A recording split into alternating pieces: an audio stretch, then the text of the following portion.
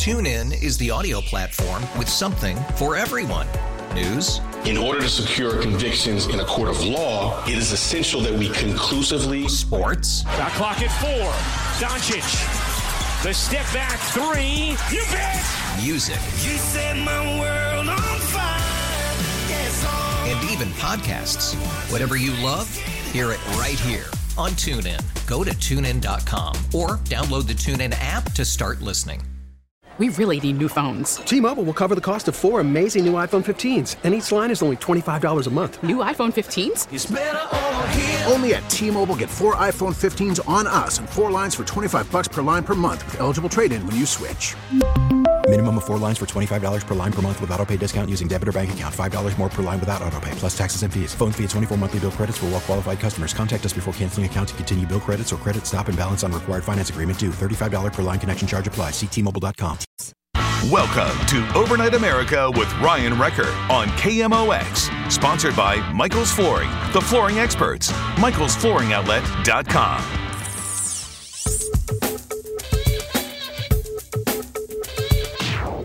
And welcome back to Overnight America. See, I'm going through this Lost Media Wikipedia page. It is pretty cool. I mean, there are a lot of things that are lost, and I think I kind of remember that. I don't remember. There's a lot of things I just don't remember either. Maybe it's better that I don't remember it. How full would your brain be if you remembered all of these things? And I'm just going through looking at so much of this. It is quite overwhelming. This is the hour where we hook up with our friends in Canada. The Shift with our friend Shane Hewitt. He's going to be joining us at 12:30, and I know he's probably got more questions for us than we do of him based on the last week here in the United States. Oh, boy. Oh, boy. It's the only other way to put it.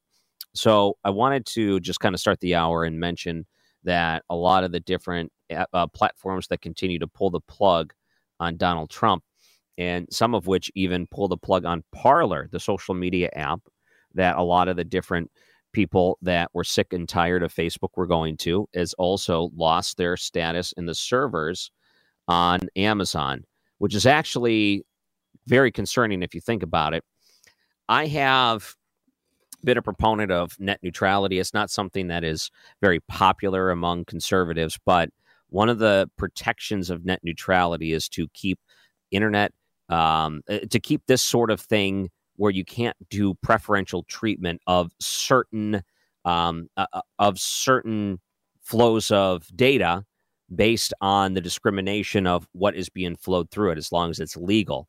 And I'm looking at the way internet service providers, or in this case, Amazon, who, by the way, I think is holding the server for close to 50%. It's like 47% of all web data. It goes through their servers. And you think, wow, that is a lot of power for Amazon to have. I wanted to point out a few things. And for a while, President Trump was questioning the Section 230 status of tech giants. So could part of it be retaliation? Maybe a little bit. Could part of it be that the Trump name has become so toxic right now based on the campaign that all the Democrats are trying to put on him? That could be a part of it, too. I mean, there could be all kinds of different things laying into it.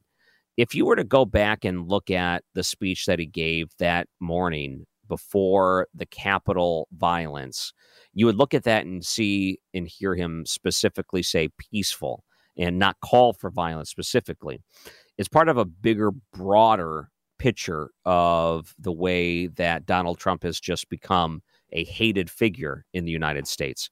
And a lot of it has to do with the inaccurate picture that so many people have painted him over the past 4 years, that when an event like last week happens, it's a big, oh, see, told you so moment. And then everyone jumps on there as if that tells the whole picture, if that even is the whole picture.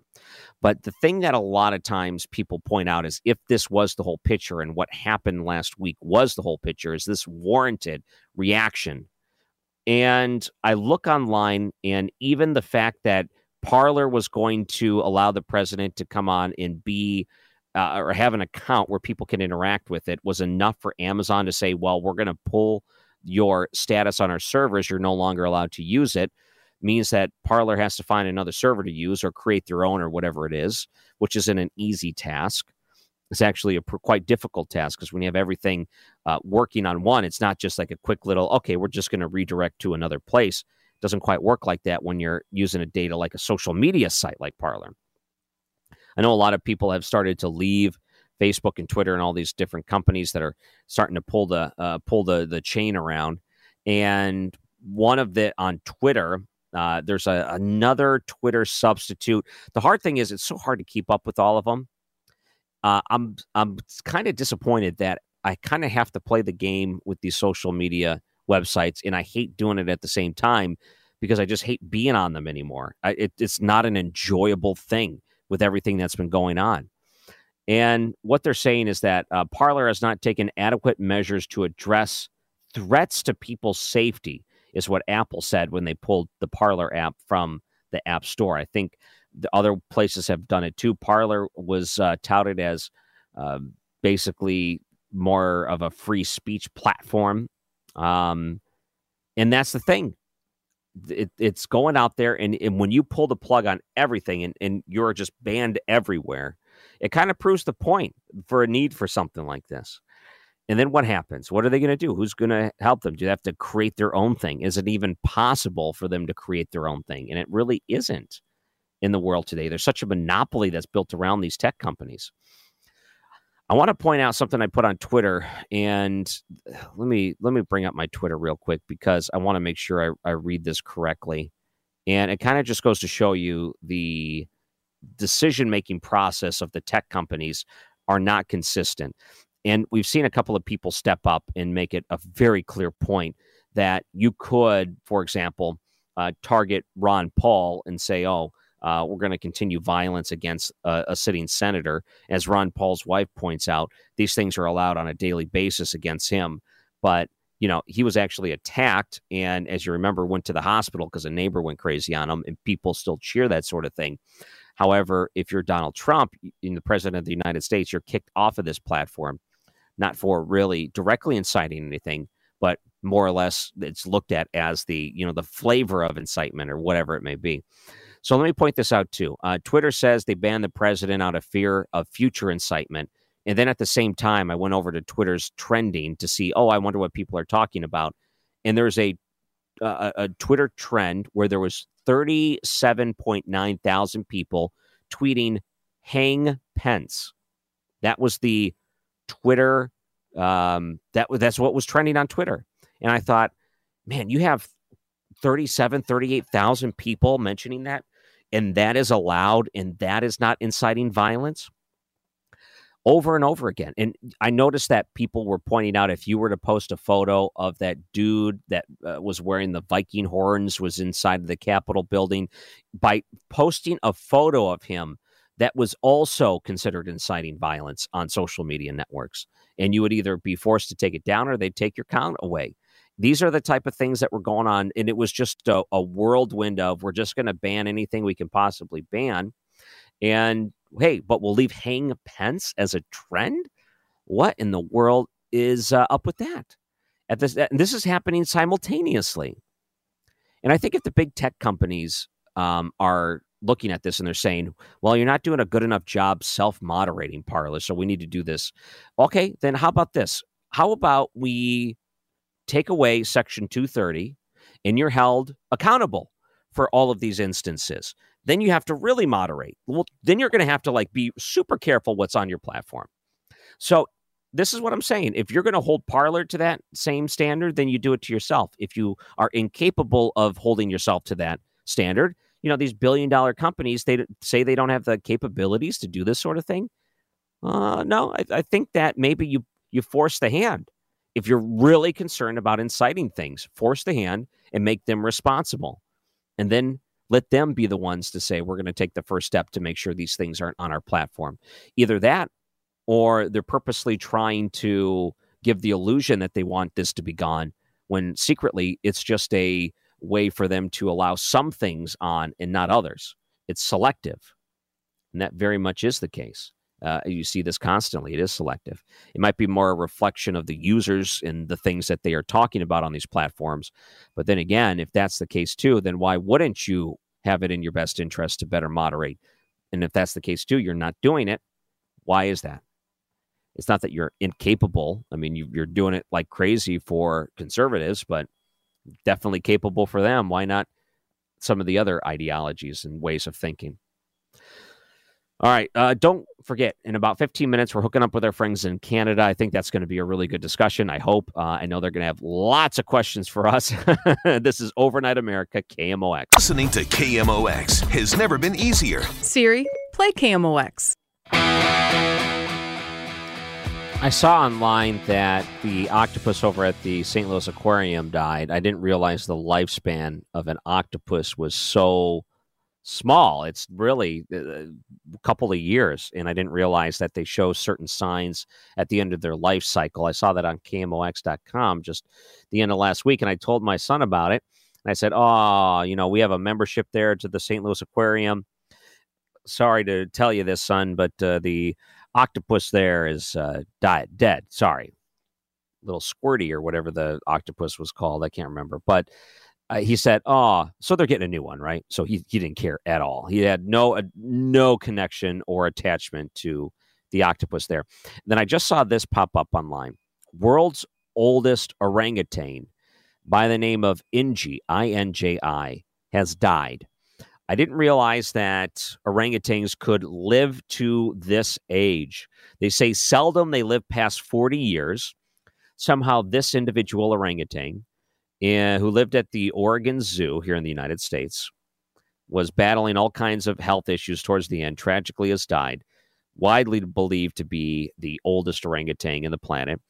They said, the zookeepers say she had rarely left her nest box in recent weeks and no longer was interested in food, the telltale sign that an animal is in the end of their life. Died at the age of 61. That is remarkable. 20 years past what an average orangutan would live. She was estimated to be around a year old when she arrived at the zoo back in 1961. What an awesome staple into that establishment out there. The zoo to be able to have a resident that long. Says, as a senior member of the orangutan family, she enjoyed lots of special treatment. She made many friends over the years. Those always seems to be one of the most popular enclosures whenever you go to a zoo. Like for us, whenever I take my son to the zoo or anything like that, there's a few things we always like to do. The Sea Lion show is fantastic. If you've never been there before, you would be putting yourself in a great position if you can get there and check it out for yourself. That would be really good. I saw this online too. Let me bring this up real quick before we go to our friends in Canada with the shift in Shane Hewitt. It says, after Capitol siege, majority of Americans say Trump should be removed from office before term ends. Now, I really don't know who took this poll. It's an ABC News poll, but I really don't know how this was weighted and whatnot. I don't even know if I can trust the polling all that much. But when asked, it was a little bit over 50% said they think that the president should be removed from office before the official transfer of power. 43% said no. Nearly half, 45%, said that his actions were wrong, even if it shouldn't be removed from office. 94% of Democrats and 13% of Republicans support the move. Majority of independents are backing the move. This is just polling in general. I don't know how this is going to play out really the next couple of days. To me, I look at the way that this may be packaged, and the only way that they're going to package this is not through credible crimes. They're going to present this as a viable threat. So they look at it as, hey, we're scared of this guy, and we got to act on it. And we're talking about today, now that we're past midnight. It is Monday, January 11th. A week from Wednesday is the inauguration. Going through all of this effort. Think of all the other things that they drag their feet on, but this, they're ready to jump right back into it when there should be in recess. At least one Republican said that she's interested in voting that way. Lisa Murkowski in Alaska. I don't know who has actually gone on record to say that they would actually vote in this, but I don't think there's any way you'd have enough votes. I mean, sure, every Democrat may do it, just how they're going to vote down the lines. But even if that's the case, we're looking at, let's just say, 50 plus. Are you going to get 10 Republicans to get in? No, I don't think you are. Plus, I don't think Mike Pence is going to do anything when it comes to the 25th Amendment. That's just another one of these type of games that they're playing. They've made it into a political game. And then if anything, think about this. Imagine if you do decide to go down this route, and let's say things do get nasty. Then what's going to happen with the other 50% that doesn't want this to happen? And you want to talk about making things worse. This is where Lindsey Graham steps in and says, hey, Joe Biden, you got to reel your party back in. Don't go down this dirt road. You're not going to like where it goes. And I think he's right to say that. I really do. All right, our friends in Canada, Shane Hewitt in The Shift, we're going to join them, and I'm really looking forward to our conversation with them. I'm sure it's going to be a lot of questions from their end. This is Overnight America, KMOX. All right, this is what we do on Sunday nights. We hang out with our friends in Canada, The Shift with Shane Hewitt, host of that show. I always look forward to this ability to connect our two countries with Canada and the United States. He's through the Chorus Radio Network, broadcasting through some great radio stations in Canada. Of course, KMOX here reaching a wide swath of states. Let's check in, and maybe they're listening to us right now. There he is. We got him now. Hello, okay, Shane. So hello, Ryan. How are you? Good to hear your voice, Shane. It is good to hear your voice. Ryan, can I ask you a question before we get started about all the political things about your name? Yeah. So we're doing an ongoing thing here about the worst names ever. The worst names to name a kid. What are the worst names ever? And maybe some people that you met that you didn't like them, and so now you've held that against them forever. And Ryan O'Donnell is the show producer here on The Shift, and he said there is a predisposition, like a preconceived notion that Ryan is a bad name. Have you ever experienced that? Because he's run into that. I don't know. I can't say that. To me, I don't have anything that comes to mind. What I hate are names that are very difficult to pronounce. As a broadcaster, and someone puts a piece of paper in front of you, or you're reading a news article, and you look at the name, and you think, oh, boy, I'm going to say this wrong. That's the type of name I don't like. You have the tough ones? The tough ones. Have you ever? And then, I don't know. The tough ones. You ever go to a school anymore, and they have all the kids from that classroom up on the wall, and it's like common names, but they're spelled differently, too?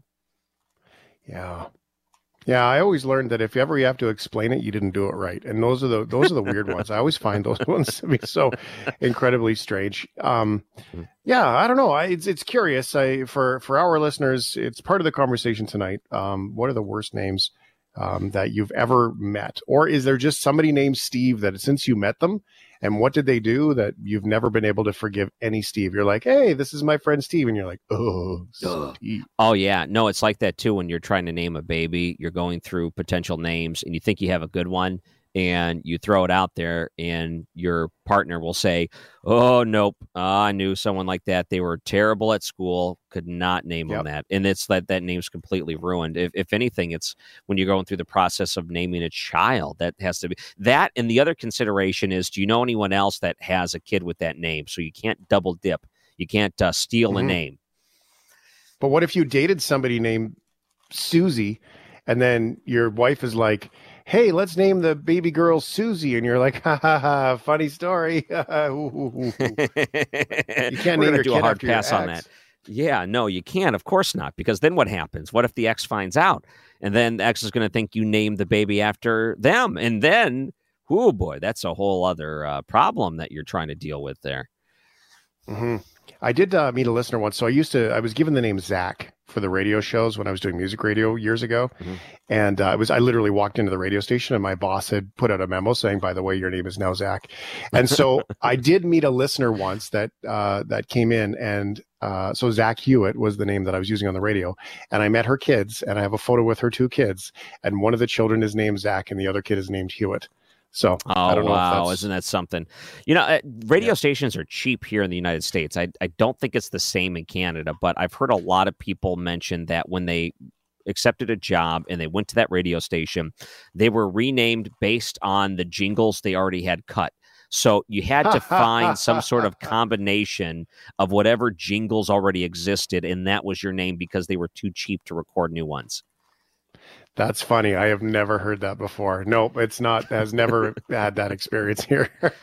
That is cheap, man. That's how it works. Holy. All right. Yeah. So it's been a hell of a week, man, in your country. It's been confusing and it's been scary and it's been sad. And all these things from the outside, Ryan. What's going on? Yeah, I know. It was fun talking names there. And this has been the difficult thing is trying to figure out how's this going to play out, what's going to happen, and really the repercussions of what happened at our Capitol when there was a protest that turned into a mob of people rushing into the Capitol building while official business was being done. And it was a really scary moment because you're watching some of these things unfold and people are just freely walking in to the Capitol building, and they're just doing so celebrating, and they're doing it in a way that make it look like there's nothing wrong with this. It was just so nonchalantly, and they were walking around like they own the place, and you're thinking, I cannot believe that this is happening right now. We had security guards and police officers were injured, and so far 2 have died. We had other protesters that died too from some of the different injuries that happened. It was a real terrible moment in history. As an American, man, like how do you sit with this? I mean, to me, it seems like when you go across political parties, there doesn't seem to be many people that were okay with what came of it, except for some people that just don't understand. I mean, some of the interviews that we saw here with the Elizabeth lady on TikTok, and she was like, so in her share about getting maced as she got in the door, she was so incredibly surprised that somebody could mace her because it was a revolution and that's what she was supposed to be doing. Like, it seemed to me to be, I don't know, it's incredibly confusing because there's a very small number of people who thought this was okay. And most everybody, no matter what party they were, from, doesn't think that kind of behavior is okay. I don't even know where this all lands.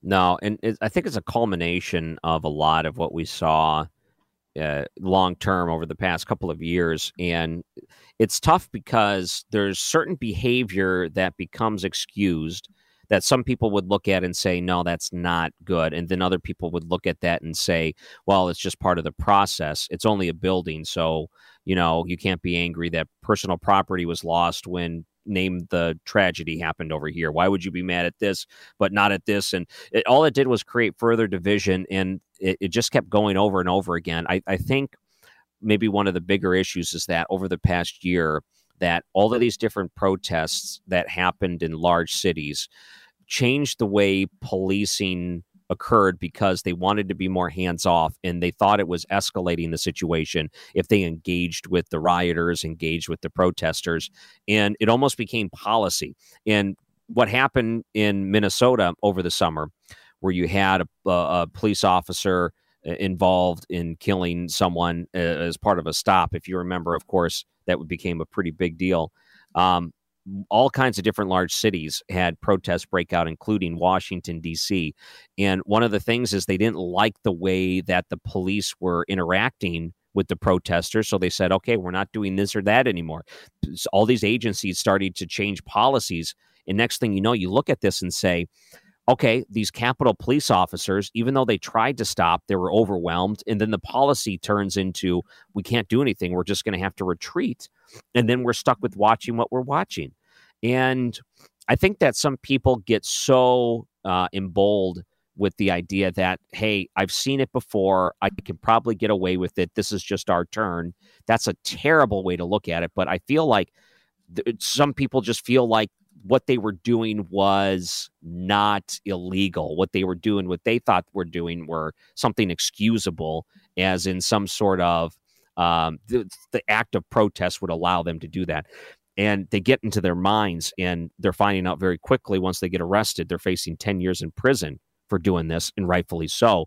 But there's all kinds of things that I think led up to this moment and to where we are today. The problem is it's not de-escalating. It's only escalating at this point.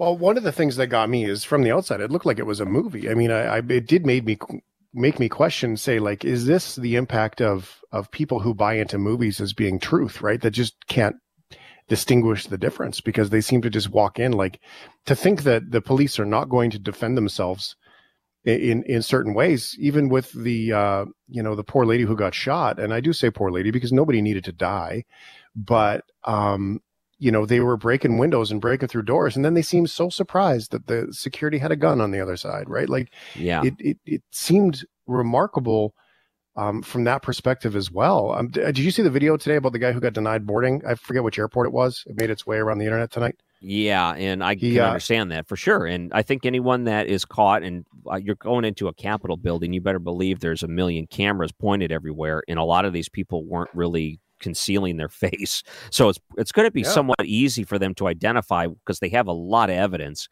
And because of that, I think that what they're going to do is they're going to pick out every single one that they could identify positively and charge them, which they should do. And some worse than others because some were doing things destructive and others were just walking through. But still, I think everyone that set foot in that Capitol building should be charged.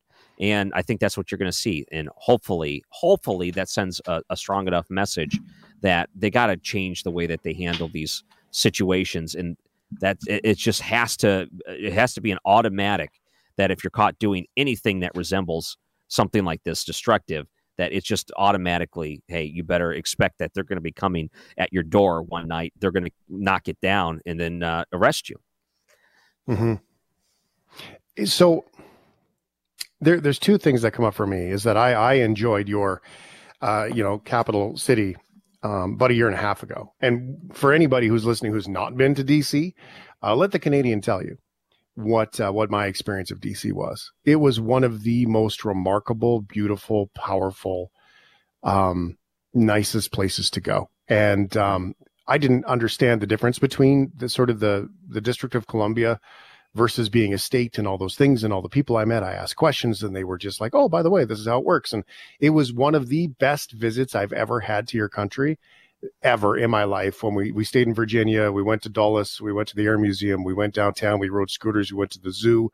I'm in Calgary, so the Calgary elephants are in the DC Zoo, so we went to see them, Spike and the elephants, and it was one of the most wonderful experiences I've ever had in my life. I do know this. It is a long trip from the National Mall down by the White House and all that stuff, all the way down to the Capitol building. And I used to joke, it was kind of like a country song in that you could watch your dog run away for 3 days, right? And they saw that crowd coming for a long time. And is it not surprising the sort of lack of preparedness or politicking or whatever went on in regards to not having enough people around? Yeah, it really is. I think about having all of our elected officials in one location and not having more there at the time. There was other officials that said, don't bring in the National Guard ahead of time. It'd be a bad look if we had that. And in retrospect, we wish we would have had the precautions or better fencing or whatever it was to fortify it. So even if someone got the idea that they could be stopped at the source. And the other thing is, I think when it comes to Trump rallies, there was a President Trump speech, not at that location, but close to that location. And when you go back and look at all the different rallies he's had over the past 4 years, it's been all without incident. And I don't know if that set a precedent where they thought, well, there hasn't been a problem before, there shouldn't be one now, because we're going to have a lot more security than we normally have for one of these. And I don't know if it was just that was part of it or not.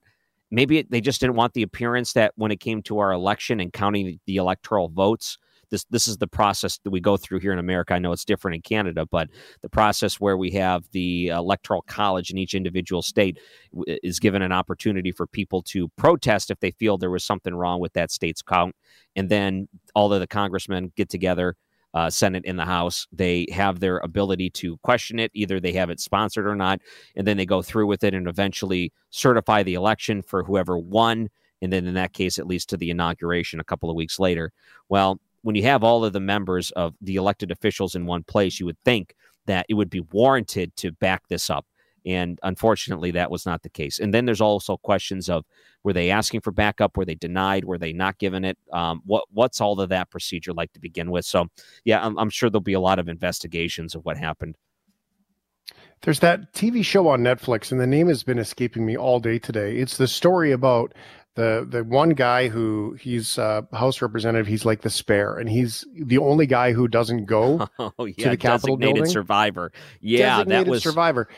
Yeah, but doesn't it seem strikingly concerning that, fundamentally, I mean, it was just a TV show and it was about a terrorist attack with bombs. But really, when you look at what could have happened, and I realize I'm speculating, but it is possible that got really bad.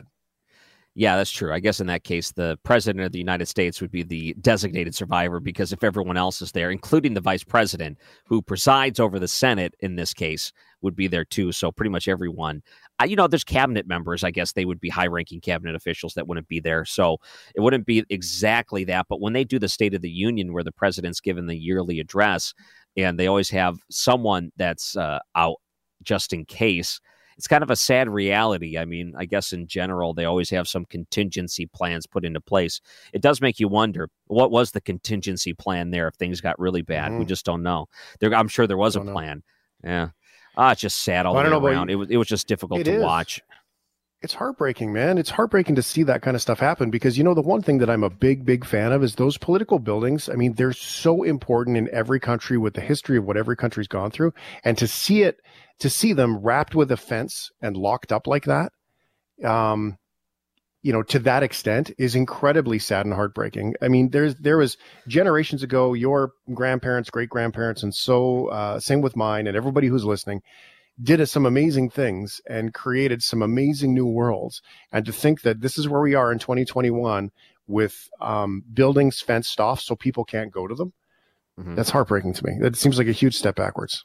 Yeah, and it's also unfortunate, because I would think the last time we saw it like this, I'm sure other protests excluded, would be when there's a government lockdown. They're so stupid here in the United States that they'll actually block off public parks in places like that.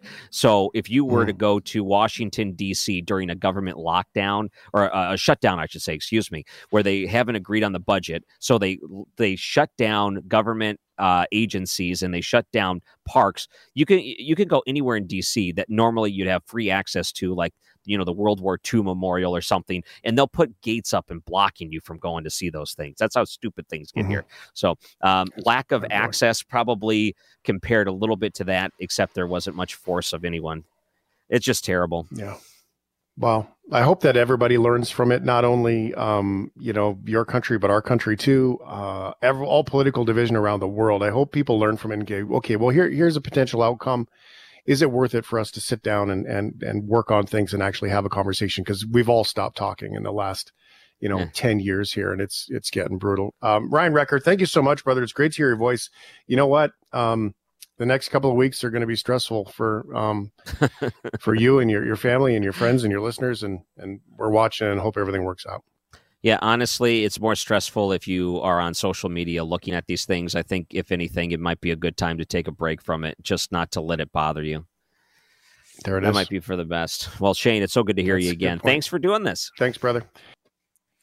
That is our friend Shane Hewitt, who hosts The Shift up in Canada. You can find them online, and it's so cool that we get to do this late night connection on Sunday nights. And I think for both of our radio shows, Sunday nights are a little bit different when it comes to the audience. So it's always good to have someone to talk to, kind of recap what happened in the past week. And I know we have our own curiosities between our two countries. So that's so cool to see it. So we'll post that up on the podcast. We have all of our other conversations up there too. This is Overnight America, KMOX. Now back to Overnight America on KMOX. Sponsored by Michael's Flooring, the flooring experts. MichaelsFlooringOutlet.com. Much going on. And like I mentioned to Shane, it's really hard to even go online to any social media platform right now and find anything that is not bad. It's just all bad. You look at it and you're like, there's nothing of value for me to be on here right now. And maybe it's a good thing. Maybe we can start to rewire our minds so we're not so dependent on checking these things over and over and over again. I saw this online, and I thought that this might be an interesting thread to talk about. And it's from Ben Shapiro.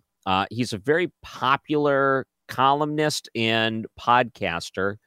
And I think he's got a radio show, even though I've never heard it on the air. But I think that they just take his podcast and put it on. But he's mostly known for being the creator of the Daily Wire, which has been a really large right-wing website. And he's also an author, best-selling author, and also you see him on a lot of different interviews. He's incredibly popular. And he pointed this out, and I thought it was worth pointing out. And I'm just going to read his tweets here, which says, imagine if in the midst of the massive BLM riots this summer that each tech infrastructure had deplatformed Facebook because someone had used that app to plan events devolving into violence. People would rightly have called that an insane act of ideology fascism. It said, yet today, the media will celebrate Amazon doing exactly that to Parler. The tech bros are making a horrible and dangerous moment significantly more horrible and dangerous. There are no consistent standards being applied. This is reactionary deplatforming in the name of one side. And that's a big part of what we're seeing on social media. It's reactionary deplatforming in the name of one side. And I keep thinking about leading into the next couple of weeks. And sometimes, and I hate to say this, and I don't mean this in any way of in saying that I hope this happens, but what happens when you say this is going to happen, this is going to happen, this is going to happen over and over and over again, and then you're surprised when it happens, as opposed to trying to find ways to make it so it doesn't happen. If you're someone like Nancy Pelosi and you say this bad thing's going to happen, this bad thing's going to happen, what you're going to do is push people to that bad thing. You're going to do people are going to see that and think, well, I hate Pelosi and I'm going to do the opposite of what she says. And that's the problem, because you're not de-escalating or trying to make things any better. You're in fact making things a lot worse. And that's what I'm afraid could happen here. What I'm also afraid could happen is that when you go online, that anything you say that is contrary to what the employees of that company like is that they're going to do everything they can to try to push you off of that company. And the interesting thing is, over the past couple of years, we've seen different pushes when it comes to religious freedom and First Amendment, all of which have been defended when it comes to individuals that have been brought cases up against them. But the idea that the companies have been sued in the past for First Amendment issues, in this case, you can bring up the baker with the cakes or whatever it is and look at that as a First Amendment issue as it was brought up to the Supreme Court. It also makes me wonder, in some of these tech companies, what could be done when you discriminate against certain people based on not necessarily their beliefs, but what if it's a religious or First Amendment issue in that case where you're purposely discriminating against them? You can say basically what they said, which was, no, you have to serve me. What's the difference between that then? One may be a religious, but that's also protected by the Constitution. Then why is the tech companies allowed to get away with it on a regular basis when there's not an actual violation that's being brought up here? And the other part, and I bring this on a more broad sense, the other part is that when you have a big company like Google or Amazon that actually hosts and has the ability, or Apple for that case, has the ability to be the gatekeeper to try to stop someone from being able to even use the platform to begin with, or the gatekeeper to the platform, that makes it even more dangerous. Because then, again, going back to what he was saying, it is just no consistent standards being applied. Ben Shapiro likes to point out that it says technological instruments necessary for speech are located in essentially 3 companies, all of which are moving towards like-minded censorship. Amazon controls about half of the public cloud infrastructure. Microsoft has about 16%, and Google has about 4% of those avenues. When you go back and look at some of the lawsuits brought up in the 90s when it comes to access, and you saw Microsoft being one of the main targets because they blocked access on their operating system to things like Netscape and some of these other internet browsers.